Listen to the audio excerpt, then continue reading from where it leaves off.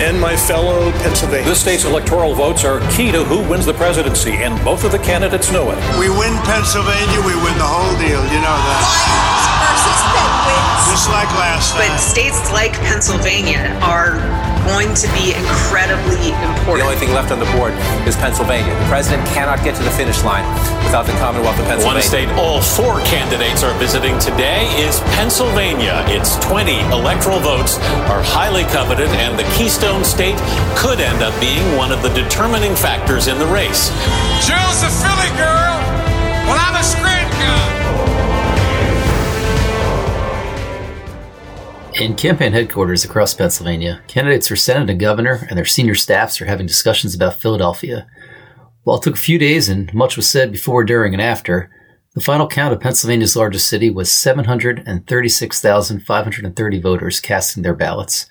That's more than literally dozens of other Pennsylvania counties combined, and more than entire states. President Biden had about 604,000 of those votes. While the city's overwhelmingly Democratic, Republicans have made gains, and they also have plenty to say in their stump speeches about Philadelphia. Now, I would argue that Bob Brady, chairman of the Philadelphia Democratic City Committee, who served 2 decades in Congress, he knows more about Philadelphia than anyone else. We're going to have an in-depth conversation about the upcoming election with him, as well as what he believes is the top policy issue that every candidate needs to have a plan to address. He's not afraid to name names and speak his mind, and I'm really looking forward to having a great conversation today. And the question in Pennsylvania, we know Biden is going to eat into that Trump lead when all is counted. Is he going to eat all the way into it and take the state, or is he going to fall just short? So that update in Philadelphia, big Democratic area, will be very interesting to see how much he's able to cut into that Trump lead. Congressman Bob Brady, Chairman Bob Brady, welcome to my kitchen table. Thank you. Appreciate it. So we are just weeks out from the primary to be determined exactly when petitions are going to be circulating. But I think folks would love to hear your thoughts on the Senate primary field, and there's other primaries at play, and really how candidates can maximize turnout in Philadelphia. Well, we're on a holding pattern, as you know. I think they're meeting on Friday. The Supreme Court is hearing oral arguments, and people are speculating, and it's only speculation, that petitions may come out March 1st. With the shorter, there used to be a 3-week period where they can challenge and also to get petitions. Now I understand it maybe just a 2-week period, Doesn't matter to us. We're ready no matter what, And I think the holdup probably, they have to have general arguments for discussions for the state reps, which are pretty much together, and the Senate, which is pretty much together. And I think what the holdup may probably be is the congressional maps. Now, the congressional maps, everybody put a map in. Wolf vetoed it, and there's a bunch of maps that go in front of the Supreme Court. I believe that they had a person that was the 5th person on the House side and Senate side. The House and Senate have 2 from the House, Democrat, Republican, 2 from the Senate. Democrat, Republican, and the 5th person was appointed by the Supreme Court. It's my understanding that person is now going to be picking the maps for the congressional. And the sooner the better. We don't want to be we hope, and what I'm hearing is that the primary may not get pushed back. But for sure, we were supposed to file petitions starting tomorrow. That's being pushed back. But like I said, that we got plenty of time to do the petitions and go through the process that we had to go through with people challenging them or whatever, and following them, and then hopefully we don't push the primary back anymore. You've been involved in Philadelphia politics up to your eyeballs for so many years. Has there ever been something like this with a delay and a condensed period? We had it when the Supreme Court overturned what we did in 2010. The Supreme Court overturned it and redid the congressional maps.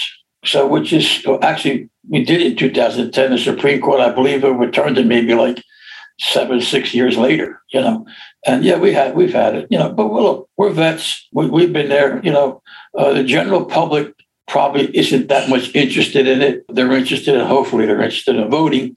And our process that we have to go through, again, on petitions will be shortened up, but I believe that's the only drawback we'll have.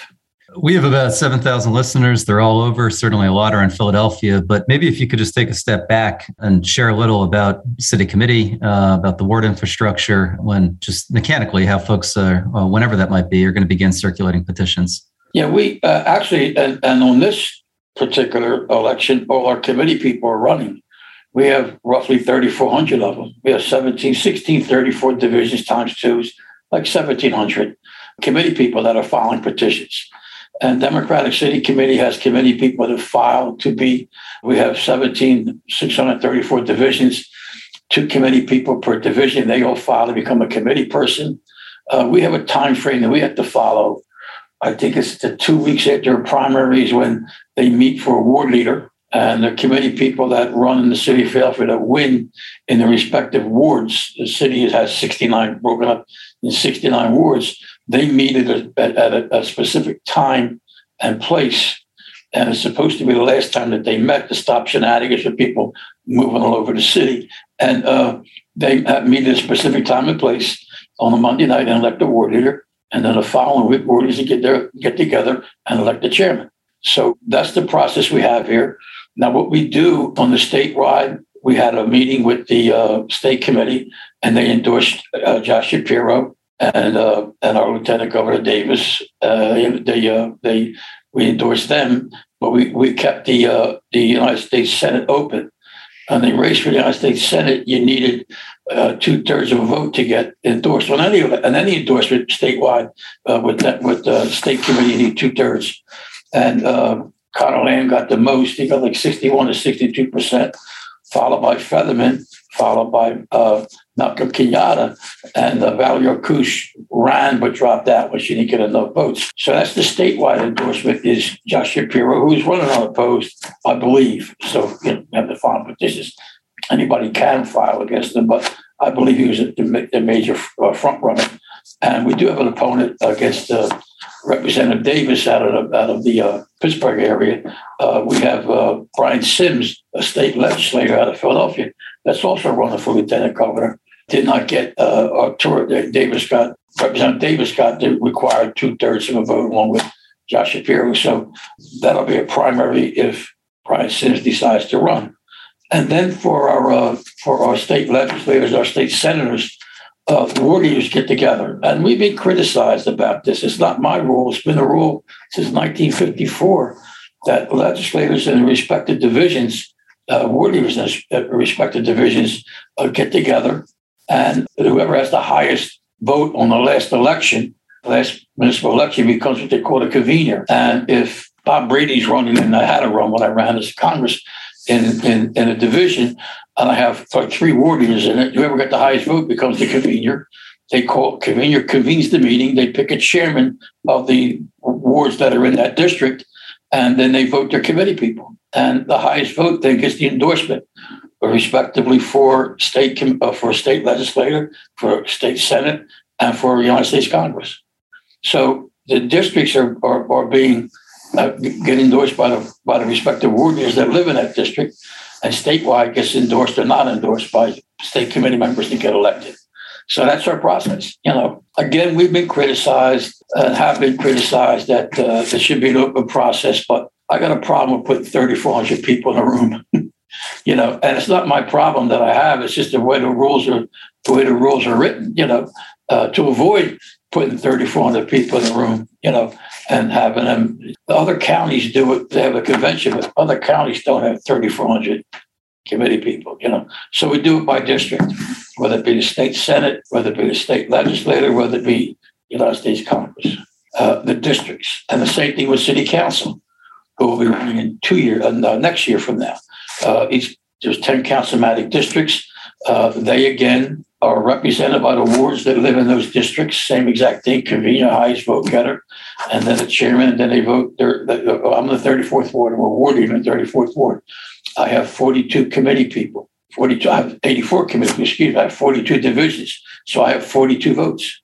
Just an example, in my legislative district is Morgan Cephas, who's the incumbent, who I will be supporting because he deserves to be supported. So I'll vote 42 votes for Morgan Cephas, and then she runs in the 52nd ward, our neighboring ward with about maybe 12 divisions in a fourth ward neighboring on the other side. She may run in about 12 or 14 divisions. So you add them up, whoever's the highest vote becomes the endorsed candidate. And the same thing citywide, except for on citywide, which is the mayor, the district attorney, the city controller, the register of wills, the sheriff, they get voted on citywide by the 69 ward units because they vote to endorse 69 ward units, get a vote to endorse citywide. And that'll happen in 2 years from now. So that's our process. It's been there since 1954. I don't know how, and I'm not going to change it. And we do get criticized again that we should have it open and have every committee person, 3,400 of them, come around and vote for all the at-large candidates, the 5 at-large candidates for city council, and probably have all the committee people come in and vote, for the district council people. But that's not what our rules say, and I follow the rules. Well, thanks so much for giving that perspective on the process. I'd really not thought about that. I've lived in Philadelphia, owned property in Philadelphia for years, and had not thought about that. So thank you. We have, as I mentioned, listeners all across the Commonwealth, quite a few in DC and elsewhere. And too often they think of Philadelphia as just one giant city. But if we could take a step back, Congressman, and just you referenced the ward in which you live, if we could just talk about your neighborhood and that part of Philadelphia, the changes over the years, and a little on your background. Well, the changes I'm trying to think. I've been a ward leader for maybe 40 years, I guess. I've been a chairman for 34 years. And my ward is in West Philadelphia.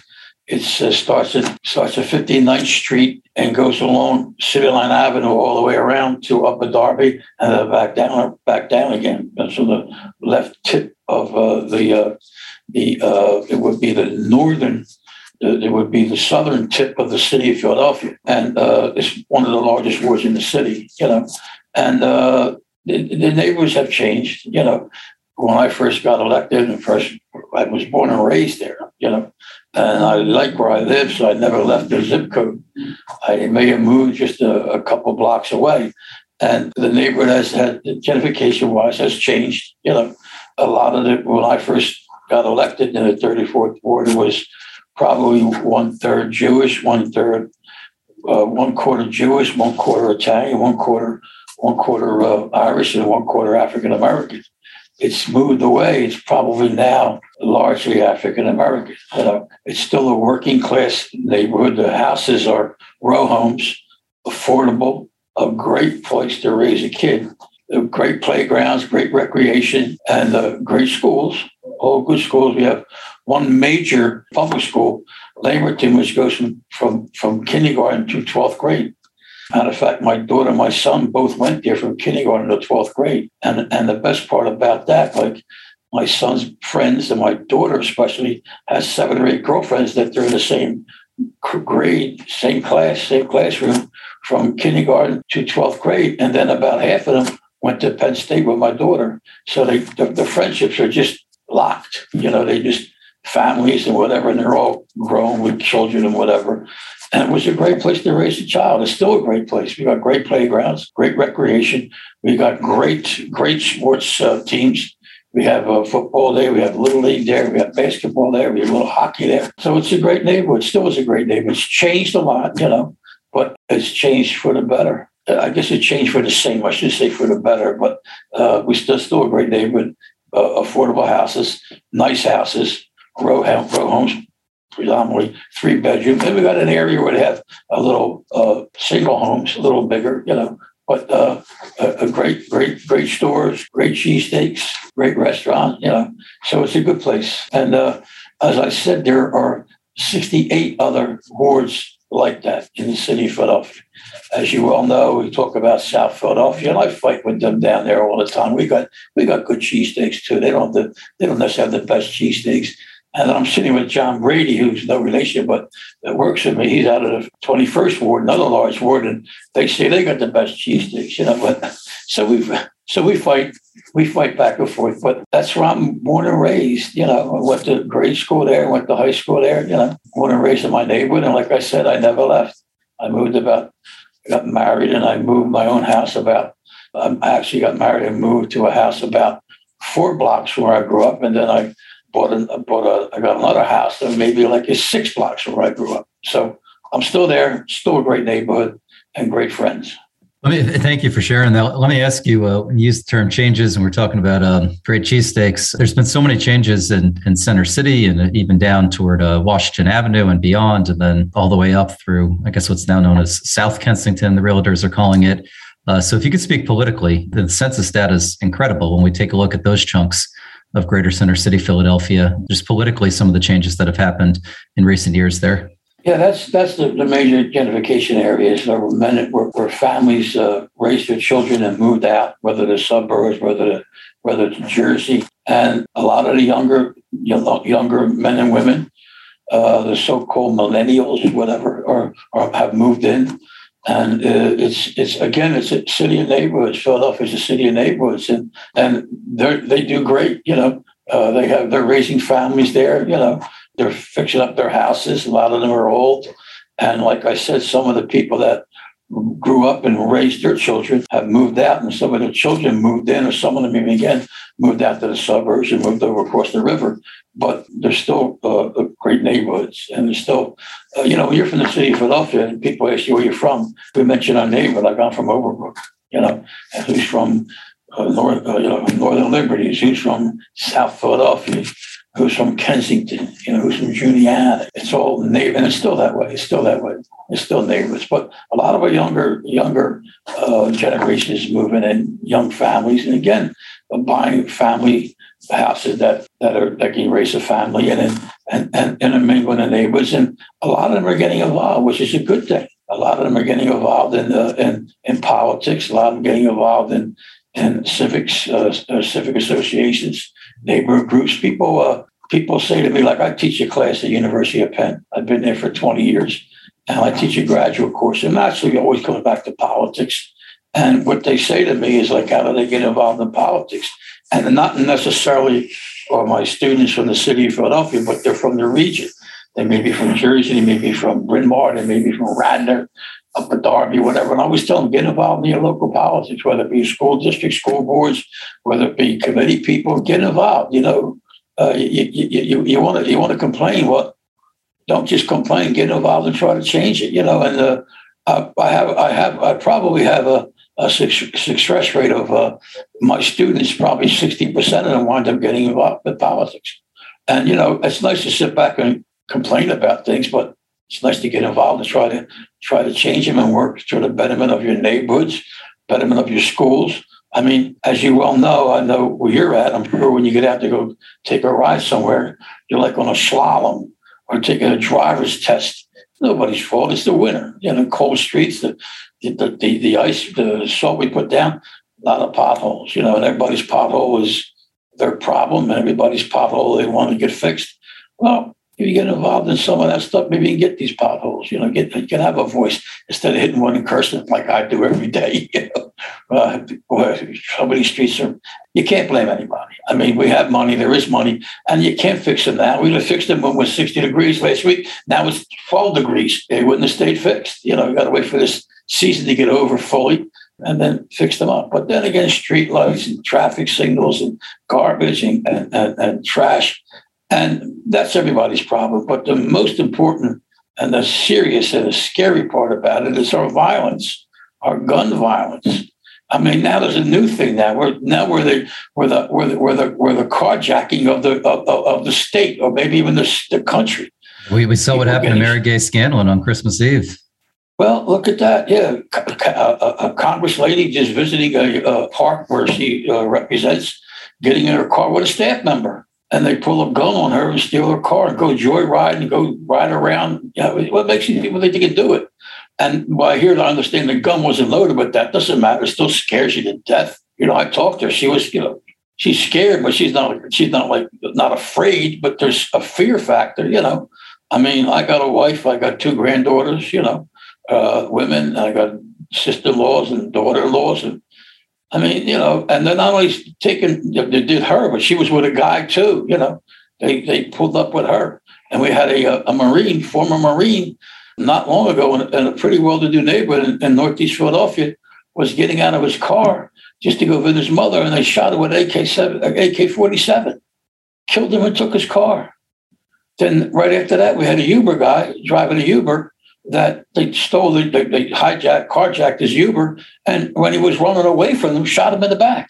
What the heck, it's scary. And every time, I like to, I wake up, I'm up early in the morning, 5, 6 o'clock, and I see the news on and wondering how many people got shot last night, And I don't know the answer. I don't know the answer. I don't know who to blame or if there's anybody to blame on, whether it's a society thing. You talk to people, and people don't have jobs, it's education, it's drugs, it's hope, the whole going. But God, we got to be safe in this town. And I don't, I don't know what the answer is. I talked to a lot of people, and years ago, not many, maybe 10, 15 years ago, we had a couple of violence, pretty upswing of violence. And I put together, as a congressman, a meeting of all the right people, the police commissioner, the U.S. attorney, the attorney general in the state, our commissioners and mayors and whatever. I think we need to do that again. We probably need help. I would think that maybe in the process of doing it, somebody told me I should do it and get our former police commissioners, get our former mayors, get our existing police commissioner. I've talked to all the police commissioners I know personally. I don't know the new one, Outlaw. I don't even met her yet. I might have been in a press conference with her, but I knew all the former police commissioners and all the former mayors, and maybe put them in a room with the clergy, I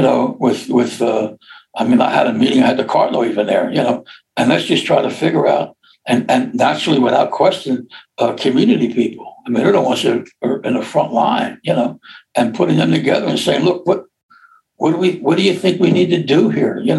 I know we have money, but where do you spend it that works? And we have these, I'm not criticizing them, but we have these gun buybacks. Like, we have somebody who has an aspiration that runs for mayor that owns this supermarket. If he has these buybacks, and you get a $100 voucher for turning in a gun. And a lot of them have become overly successful. They're talking about, sometimes you're talking about thousands of guns, at least hundreds of them getting turned in. The next day or that day, the shootings are still going on. We talk about illegal guns. There's no question about that. That's, I don't understand. When I was in Congress, I voted for every gun control there is. I don't understand why somebody has to have multiple clips. Why do you need a gun that can shoot 14, 16, and then tape them together, and now you're shooting 32 and 36? Why? Why do you need multiple clips? Why do you need an assault rifle? The only people in the assault rifle is maybe the police and certainly our military. What's the matter with one gun a month? What's the matter with that? What their argument is that, well, sometimes the guns are on sale and they want to buy as many as they can while they're on sale. I don't know how much that is. And the most important thing is background checks. You can go to a gun show and buy a rifle. You can go anywhere and buy a rifle without a background check, a long rifle, a long gun, long guns. And then if you buy a handgun, I think you can buy a handgun right there. All they do is do an instant background check that just checks whether you now or have had a criminal record. But the intensive background checks go into whether you had some mental issues along the way, whether you had some other kind of issues, and maybe they would call neighbors. What's wrong with doing extensive background checks? It's my understanding that all these mass shootings, the one just recently now where they're charging the husband and the wife, the mother and the father, it's my understanding that if these men mainly now, if they got checked intensive background checks, that a red flag would have popped up. Just like red flags are popping up after they shoot somebody or mass shootings. And then they say, well, that's the problems in schools. And these people are allowed to get guns. Some of them are legitimate. And then we have naturally, somebody had told me, I meet with these people, and somebody told me that the gangs and these people that are doing the shootings, they want to kill somebody. This way they can't testify against them. And they can't say that they can identify them. And they know that, I don't know, we have too many people that cops tell me they arrest somebody, and before their shift is over, that person's out. And we have certain people in the city, elected officials, that point the finger at everybody but themselves. They complain about the judges. You talk to the judges, and they tell me that our district attorneys, our assistant district attorneys are all young. They're not trained properly, and they're just not presenting the case with evidence. The judge can sit there and know that this person is guilty. But if you don't present the evidence, you got to show evidence. And these young district attorneys, God bless them, they're trying their best, I guess, but they're just not qualified and they're just not trained good enough. You know, the judges' hands are tied. And then we have certain elected officials that are pointing their fingers at the judges letting people out, but they can't be circumstantial, can't be hearsay. It's got to be hard evidence. It's really awful. I don't know. I do not know what the answers is. I don't know, you know, but I know what I don't know. And I know there's somebody that does. And I think that we should probably put together some type of a meeting. I've talked to some people and they told me, well, you do it. You know, well, I thought I know I could do it when I was in Congress, but right now I'm just the chairman of the party. It's probably looked upon, probably we on the Republicans, we looked upon as like a political thing, you know. So, but I still may talk to some people to try to get it done.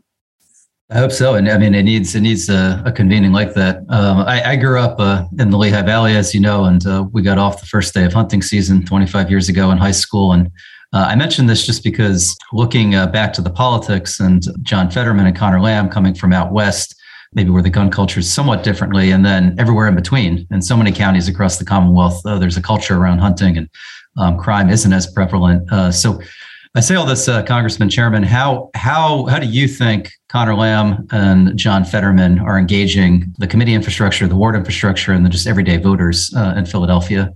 I talked to John Fetterman about 3 days ago for the first time in 4 years. 3 years. He has not been engaged on the personal level at all. Apologized to me for that. Made a couple of nice points, and you know, look, I didn't think that he had the political know-how or know how to handle himself politically, but he did, you know, and I was a little impressed with him, whether it was politicking me or telling me the truth. But he said he knew that I wasn't for him. He knows I wasn't for him at the time because I have somebody from Philadelphia also running a Malcolm Kenyatta, and they knew that I knew Connor Lamb. I served with him. But that doesn't mean you're not supposed to ask. That doesn't mean you're not supposed to try to have a meeting, you know. But anyway, he made a point. He didn't want to be embarrassing, whatever. I don't know specifically what his background is on guns. I do know I get 3 or 4 texts a day, you know, for him from different people. Like I said, I had a conversation with him on the phone, and he wants to give me a call again and actually sit down in person. And I'll ask him. I know Connor Lamb I believe that he's like for background checks. He's for multiple clips. Look, you lived in Lehigh Valley. Your people went out whatever week in December or November to go deer hunt. What do you want to do with AK-47 with a multiple clip? Is that what you're going to do to the deer? You will have nothing left to eat. You're not going to have anything to eat. It'll be like putting them in a blender. You know, people that go duck hunting. Why do you need a multiple clip? The only people that need multiple clips are law enforcement and military. I mean, I don't understand that, you know. And then what's the problem with sending your friends, yourself, your neighbors off to hunt? Not a problem, but let them get a background check.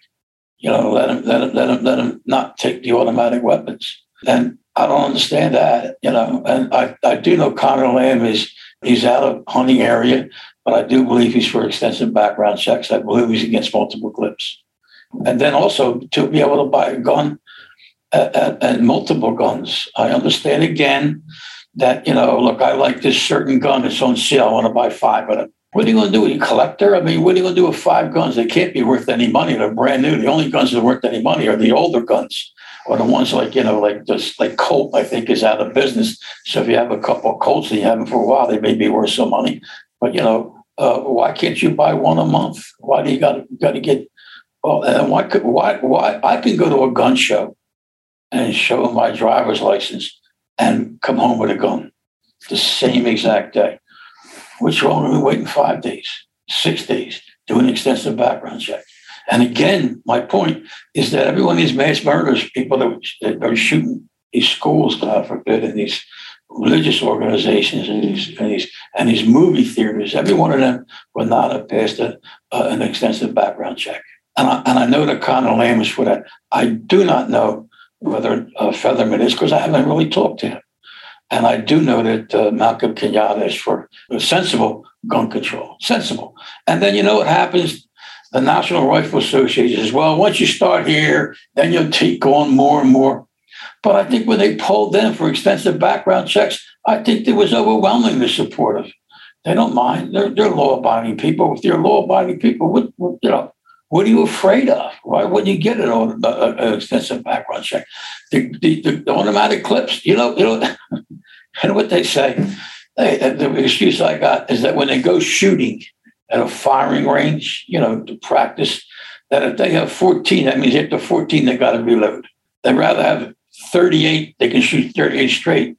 But if you reload on 38, it takes you how much time to load 38? So you load 2 14s. What's the understanding? Or two, whatever, 12, whatever it may be. So that doesn't make much sense to me. But we like to do sensible back. And look, I do believe people have a right, it's their right, and it's their right, especially hunters have a right to go hunting and all that. But, and then these illegal guns, down to ghost guns, we have ghost guns. The heck is that? It's a gun that, that you don't have to, you can buy parts and put it together. It's so scary. I mean, you could, I wouldn't encourage anyone to try this, but you can get it on an airplane. I mean, they're plastic. Yeah, they can't get it on the metal detector, I mean, how dumb is that, And the scary part in Philadelphia, again, now we've got the goddamn carjackings. And on carjackings, they shoot people and kill them and take the car. Again, a Uber guy gave the car. He was running away from them, and they shot him in the back because they say they don't want to leave anybody alive to identify them. I hate to wind down on a political note, but do you get the sense that all these candidates, 15 or so running for governor on the Republican side, and then all the Senate Republican candidates, are they coming to Philadelphia? Are they trying to make this a top issue and try to make this a partisan issue, which it certainly shouldn't be? I haven't seen any in the city of Philadelphia. I'm sure they're going to come by here. I seen one of them putting his finger or putting his hands on the star, the Walk of Fame down in California, or Mr. I know who he is. I don't want to mention his name. Sorry, you don't need help from you. One of the candidates for U.S. Senate, doctor, he's out there talking about how he, knows all the issues and whatever. Republicans. We have a Republican from the city of Philadelphia that was the U.S. attorney. He's running, and we have another guy that now is in the military. And I'm sure he's not for gun control. He's out there walking around with a rifle on his campaign in his commercial, with his rifle, and so I have not seen any one of them in the city of Philadelphia. But I mean, they're going to be here, I'm sure. They're going to come into their union league or whatever, and they're going to have a fundraiser, and they're going to whip things up and all. But they're not going to knock on anybody's door. Where our Senate candidates are doing it, they're knocking on doors. I mean, I've been with this morning before I got on with you. I was with Malcolm Kenyatta, he was at a meeting here with all the state reps. I had dinner on Friday night with Connor Lamb, and as I said, that Fetterman talked to me, and I was impressed by him. By the way, I was impressed by the conversation I had with him, and he'll be in Philadelphia. He's coming in Saturday. I want to be with him, with the African American war leaders, again with Connor Lamb and with John Fetterman. What the Republicans are doing, I don't know. I mean, I don't hear. I'm sure they'll be having fundraisers when the time comes. They have about 10 people running, I think. So they'll have their hands full. That'll be interesting to see who gets on the ballot, but I think they currently have 15 running for governor. And you can't name them all. I certainly can't. Nor can I. Certainly can't. But you've been super generous with your time. What do you think the secret is? We're obviously a ways out, but it'll be here before we know it, to maximize Democratic turnout this November. I know there's going to be a question about mail-in voting, but how do we? What's the secret sauce? Because it's so critical. Well, it comes back. It boils down to basic and old-time politics. Let me tell you what our stats showed. We do have mail-in ballots now, and I voted mail-in because I wanted to see what it was like. I wanted to see the ballot, and it's pretty confusing, by the way. And it was a lot of people on it, by the way, and I had to turn the page and whatever. But the stat that kind of impressed me the most was the walk-in ballots, ballots that people go to the polls and don't do the mail-in. We get that result that night, and at very latest the next day. But most of the time we get it that night because our police officers go around and collect the flash sheets, whatever, and they turn them in. And we have these computerized now. And we probably know just what the turnout was and who's winning with the walk-in ballots. And just take the presidential. I think Joe Biden won like 97% of the walk-ins, but only like 65% of the mail-ins. So what that tells me is that our committee people that are out there, you go to polls and you have committee people, not the ones that nobody knows and jumps ahead of the committee person and hands a ballot out to the person coming in to vote, but the committee people that are there on the polls, that live there, that know their neighbors, they worship with them, they go to the supermarket with them, they take their kids to school back and forth with them, they may be going to recreation, to the rec centers, or to little leagues and whatever. They're the ones that are our committee people that are on the boots on the ground. That they're the soldiers out there. They're the ground people, and they're the ones that know. So we need to do both. We need to do both. Now we conformed with the mail-in ballots in the city for the Democratic City Committee. With that, I mean we know when you get a mail-in ballot. We know when you apply for one. And we get a list that you applied for a mail-in ballot. That means we know that we have the finances. We're going to send you what you did do in this judicial election. We were like 99.9% effective with all our judicial candidates. We know you got to mail them out because you applied for it. And then we have time to send you a piece of literature with our Lord's ticket on it before you get the actual mail-in ballot that you can fill out. So you're filling out a mail-in ballot and you have a piece of literature from Democratic City Committee, because you're a Democrat. We're going to send it to you, a Democrat. You can only vote in the primary as a Democrat, or Republican if you're Republican. And we'll be able to at least show you what the Democratic candidate's endorsed ticket is. And that's effective. And then we know that you voted, because we'll know when the ballot comes in. And then, you have the threes, people that vote in every election, the twos, the people vote every other election, the ones that vote every election, the twos and the threes that vote like maybe sporadically. Well, once we see you did that, we can expand our universe and don't send you another piece of mail. How many pieces of mail do you get on election day? You get tons of it. Even I don't know if you ever voted by mail-in ballot. I did, because I wanted to see how it worked. And after I voted, I still get all this literature coming in. That's like, that's people don't know what they're doing, because I never got a piece of literature from our endorsed ticket because we knew that Bob Brady and his wife voted. Why would you send them? And we can expand the send to the twos or to the threes. So we're pretty successful in that, but it takes money and it takes work. Thank God I got a couple of these young men and women down here that, can do that better than I could ever do that.